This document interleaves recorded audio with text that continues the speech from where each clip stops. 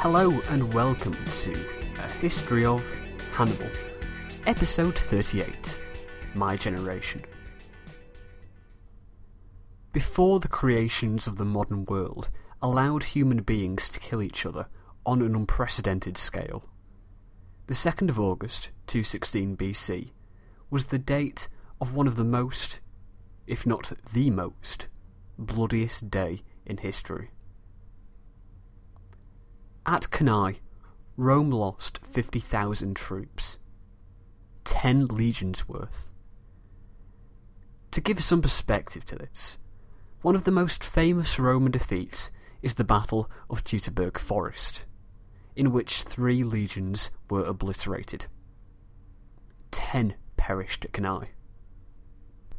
You may be asking how this is possible, as only 8 legions were raised, but the number of Roman legions was matched by the number of allied troops. So 16 legions fought that day. Rome had never dealt with anything like this before. Today, we'll look at what happened after, as the leftover Romans try and get their act together. The battle saw an immediate change in circumstances. Many coastal towns swapped sides, particularly in Campania. The most notable defections were the Tarentines, as well as Arpi. While this is very significant, we're going to focus on events immediately after the battle. The Carthaginians were preoccupied by collecting treasure from the battlefield. Hannibal then moved against the Romans, who were holding out. You'll remember from episode 34 that there were 2 Roman camps at Cannae, a larger and smaller one. 10,000 troops were holding out in the large camp, 7,000 in the small. Hannibal surrounded the smaller camp, which, much to Hannibal's surprise, almost immediately capitulated. Considering these are Romans, it is quite surprising. But after the devastation of Cannae, it is understandable in my eyes. I'm sure they had no idea what the consequences of the battle would be. The troops were wounded and shattered. Better to live and fight another day than throw your life away. They handed over their horses and weapons, and there would be a ransom of 300 denarii per Roman, 200 per ally, and 100 per slave. The gates were opened, and the Romans were taken prisoner. The force in the larger camp was, well, larger. The force here broke into 2 groups, those who were feeling brave, and those who weren't. About 4,000 infantry and 200 cavalry felt brave enough to flee the camp and made their way to Canusium. Some marching in columns, others fleeing individually across the countryside. These troops made it, and the gamble paid off. The town of Canusium promised to protect them and offer them shelter, but no more. The troops may have starved, were it not for Busa. Busa was a wealthy woman of Apulia, and she volunteered to provide the force with food, clothes, and money for the road. The gesture did not go unnoticed. Busa was formally honoured by the Roman Senate once the war was over. Those 6,000 or so who did not have the heart for the operation would soon have regretted their decision, as it was unable to hold out, and surrendered on the same terms as the smaller Roman camp. In the fugitive force of 4,000, there were 4 military tribunes: Quintus Fabius Maximus, Lucius Publius Bibulus, Publius Cornelius Scipio, and Appius Claudius Pulcher. Of these, Bibulus is the only one who is unimportant in our story, and who will not be mentioned further. As for the other three, their names should be familiar, and they will be very important in the next few years. You'll recall that vast numbers of the aristocracy were killed at Cannae. This was a great opportunity for the next generation, and these three will seize their opportunity. All three would rise to the rank of consul by the end of the war.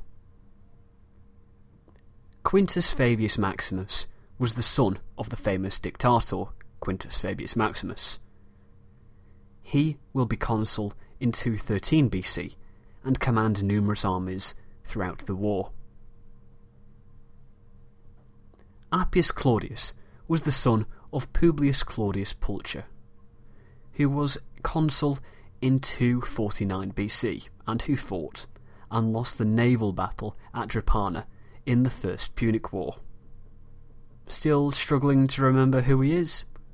It's the battle with the sacred chickens. Ah, yeah, you've got it now. Appius will be consul in 212 BC, and will fight in the siege of Capua. Publius Cornelius Scipio was the son of Publius Cornelius Scipio, the consul of 218 BC, who is currently fighting with his brother Gnaeus in Spain. To avoid confusing him with his father, we'll call him by the title he is yet to win, but how you will know him: Scipio Africanus. I don't think I need to tell you how big a role he will have in our future. Command was offered to Appius Claudius and Scipio Africanus. This is highly impressive on Scipio's part, as he was aged only 19. As they were talking over plans for what to do next with friends, another young noble, named Filius, walked in and lamented how all was lost. A group of patricians, led by Lucius Caecilius Metellus, were planning to flee abroad to a foreign prince. The men were struck numb. The friends listening proposed a general conference, when Scipio spoke, saying that action was needed, not words. In Livy, Book 22, Chapter 53, he says, "Come with me, instantly, sword in hand, if you wish to save our country. The enemy's camp is nowhere more truly than in the place where such thoughts can rise." With a few followers, he went straight to where Metellus was staying, assembled in the house where the men of whom Filius had spoken, still discussing their plans. Scipio burst in, and holding his bared sword over their head, "I swear," he cried, "with all the passion of my heart, that I shall never desert our country, or permit any other citizen of Rome to leave her in the lurch. If I wilfully break my oath, may Jupiter, greatest and best, bring me to a shameful death, with my house, my family, and all I possess. Swear the same oath, Caecilius, and all the rest of you swear it too. If anyone refuse, against him this sword is drawn." They could not have been more scared had they been looking into the face of their conqueror, Hannibal. Every man of them took the oath, and gave himself into Scipio's custody. From this quote, you can see Scipio begin to show himself to be a leader, and a true fighter. I don't know about you, but it reminds me of another famous speech. The British Empire and the French Republic, linked together in their cause and in their need, will defend to the death their native soil, aiding each other like good comrades to the utmost of their strength, even though large tracts of Europe and many old and famous states have fallen or may fall into the grip of the Gestapo and all the odious apparatus of Nazi rule. We shall not flag or fail. We shall go on to the end. We shall fight in France. We shall fight on the seas and oceans. We shall fight with growing confidence and growing strength in the air. We shall defend our island. whatever the cost may be. We shall fight on the beaches. We shall fight on the landing grounds. We shall fight in the fields and in the streets. We shall fight in the hills. We shall never surrender. And even if, which I do not for a moment believe, this island, or a large part of it, were subjugated and starving, then our empire beyond the seas, armed and guarded by the British fleet, would carry on the struggle until, in God's good time, the New World, with all its power and might, steps forth to the rescue and the liberation of the Old. Spoken by Winston Churchill to the House of Commons on the 4th of June, 1940. Perhaps Britain's darkest hour. We must always be careful of ancient speeches. We have quotes from the ancient sources, but it is very unlikely that these words were said, at least in this form. The great historian Thucydides states of his history of the Peloponnesian War in Book 1, Chapter 22. Of the various speeches made either when war was imminent or in the course of the war itself, it has been hard to reproduce the exact words used either when I heard them myself or when they were reported to me by other sources. My method in this book has been to make each speaker say broadly what I supposed would have been needed on any given occasion, while keeping as closely as I could to the overall intent of what was actually said. In recording the events of the war, my principle has been not to rely on casual information or my own suspicions, but to apply the greatest possible rigour in pursuing every detail of what I saw myself and of what I heard from others. It was laborious research, as eyewitnesses on each occasion would give different accounts of the same event, depending on their individual loyalties or memories. It may be that the lack of romantic element in my history will make it less of a pleasure to the ear, but I shall be content if it is judged useful by those who will want to have a clear understanding of what happened, and, such is the human condition, will happen again at some time in the same or similar pattern. It was composed as a permanent legacy, not a showpiece for a single hearing.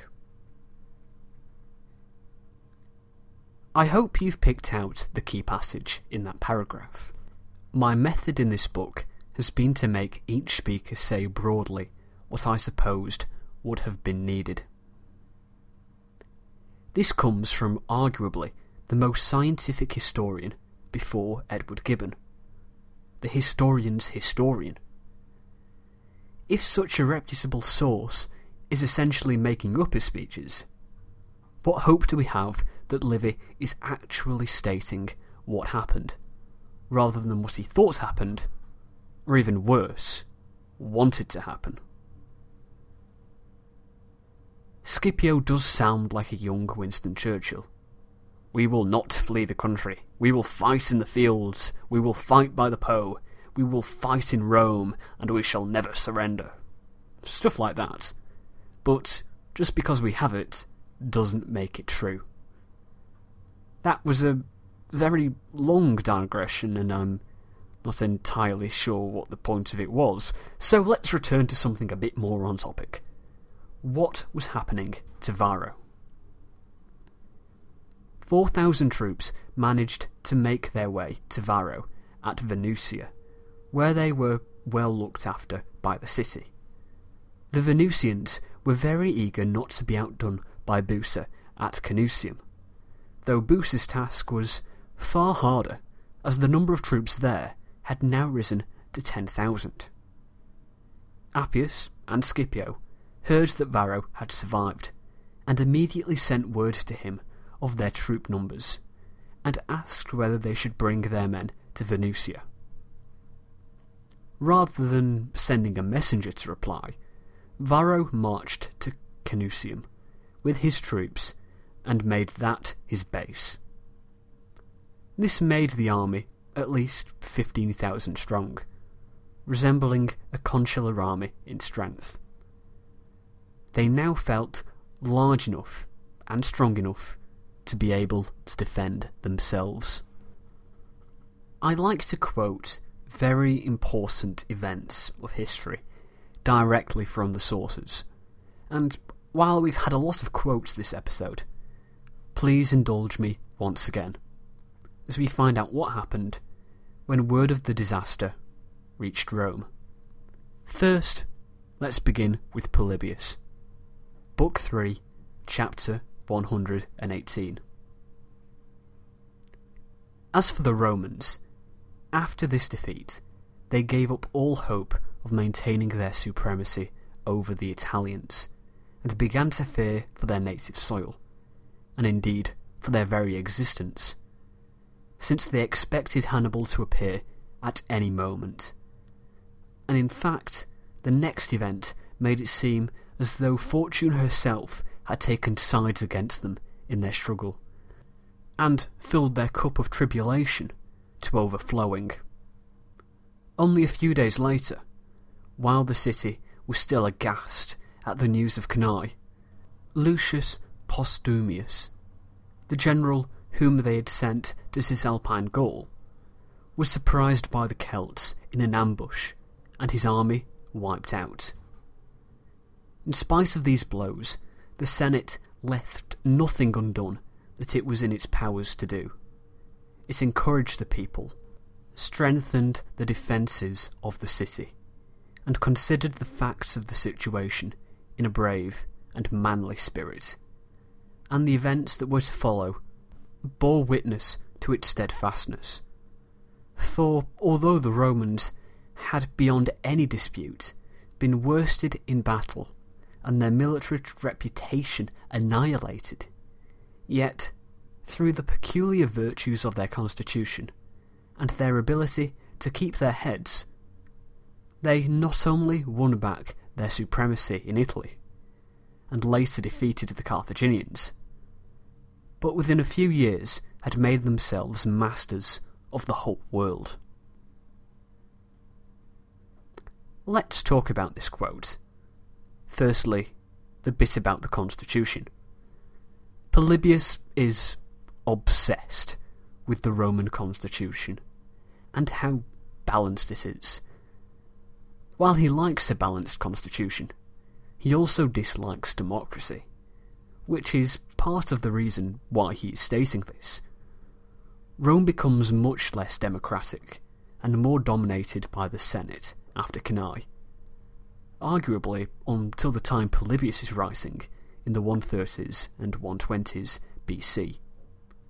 Rome's growth in this period will no doubt prove this in Polybius's mind. To me, it sounds more like he is being romantic and reminding us that Rome will rise from the ashes, rather than making a legitimate statement about Rome at this low point. It must also be remembered Polybius's audience. He is trying to explain Rome to his fellow Greeks, and constitutions would be a way that the Greeks could understand what was happening. The Greeks had a very interesting fascination with constitutions, and what made a good one. Something they found highly likeable in a constitution was stability. This led to some very interesting understandings of the world. Sparta had a very stable constitution. It had an assembly, 2 kings, an elder council, and the ephors. This system didn't change. There is a possibility the ephors were a later change to the constitution, but the basis of it had been the same since the dawn of the Archaic Age, in the 8th century BC. Sparta never had a tyranny, unlike other Greek states, and this explained its greatness throughout the Archaic and Classical ages, down to the Battle of Leuctra in 371 BC. After this date, Spartan power collapsed, and was essentially unimportant. But the Greeks failed to really understand this. They tried to explain this away by saying that Sparta could have been powerful, it just decided not to be. It was impossible in their minds to understand how Sparta had fallen despite the constitution remaining the same. It is a very strange quirk of the Greek mind, and must be remembered when thinking about Polybius. Rome had a stable constitution since the overthrow of the kings almost 300 years ago. This will have helped explain Roman success to the Greek mind. Along with this, the two scenes that Polybius describes don't seem to work particularly well together. The Senate both securing defences for the city and preparing for the next fight, at the same time as giving up. I suspect Polybius is trying to get the best of both worlds in terms of style, but wearied preparation for whatever the future may hold is quite likely. It combines both the never surrender, obstinate attitude of the Romans with the sheer depression that accompanies such a defeat as Cannae. Let's now take a look at Livy, Book 22, Chapter 54. No news had reached Rome of the survival even of this remnant of the national and allied armies, but it was still believed that both consuls had perished with all their men, and that the entire military force had been wiped out. Never, without an enemy actually within the gates, had there been such terror and confusion in the city. To write of it is beyond my strength, so I shall not attempt to describe what any words of mine would only make less than the truth. In the previous year, a consul and his army had been lost at Trasimene, and now there was news not merely of another similar blow, but of a multiple catastrophe. 2 consular armies annihilated, both consuls dead. Rome left without a force in the field, without a commander, without a single soldier. Apulia and Samnium in Hannibal's hands, and now nearly the whole of Italy overrun. No other nation in the world could have suffered so tremendous a series of disasters and not been overwhelmed. It was unparalleled in history. The naval defeat of the Aegates Islands, a defeat which forced the Carthaginians to abandon Sicily and Sardinia, and suffer themselves to pay taxes and tribute to Rome. The final defeat in Africa, to which Hannibal himself afterwards succumbed. Neither one nor the other was in any way comparable to what Rome had now to face, except in the fact that they were not born with so high a courage. If Polybius is showing romantic tendencies, Livy is full of them. Bear in mind who Livy is writing for. He's writing for Augustus, in the middle of the Augustan Renaissance, writing a nationalistic history of Rome. It is immensely patriotic. He says no other nation could have survived such a defeat, and then reminds the reader of Carthaginian defeats, which broke them, which were much less disastrous than Rome's losses. In Polybius's account, what he says is very interesting to me. In Livy's, I'm more interested by what he doesn't say. You'll notice how he forgets to mention how Rome's defeat took place after 2 years of war, when Rome had plenty of strength left to recover from those defeats, while the Carthaginian defeats he mentioned took place after 2 decades of war, not 2 years. Carthage was exhausted by then in both points of the respective conflicts, and while the defeat wasn't as bad, Carthage had no energy left to recover. Had Cannae happened after 2 decades of war, we might well be telling a very different story. Also, he casually mentions Sardinia in the peace settlement at the end of the First Punic War. But as you'll remember, Sardinia was not part of the peace settlement, but something Rome seized after the fact and dared Carthage to do anything about it. He also describes what the Romans thought was the case, rather than what was really the case, and leaves the actual panic to your imagination. While a powerful description is one thing, it creates a new sense of impressiveness to the situation that Livy, master of words that he is, cannot describe the situation, as he would be unable to do it justice. Needless to say, Rome was not in a good way when word came in of the defeat at Cannae.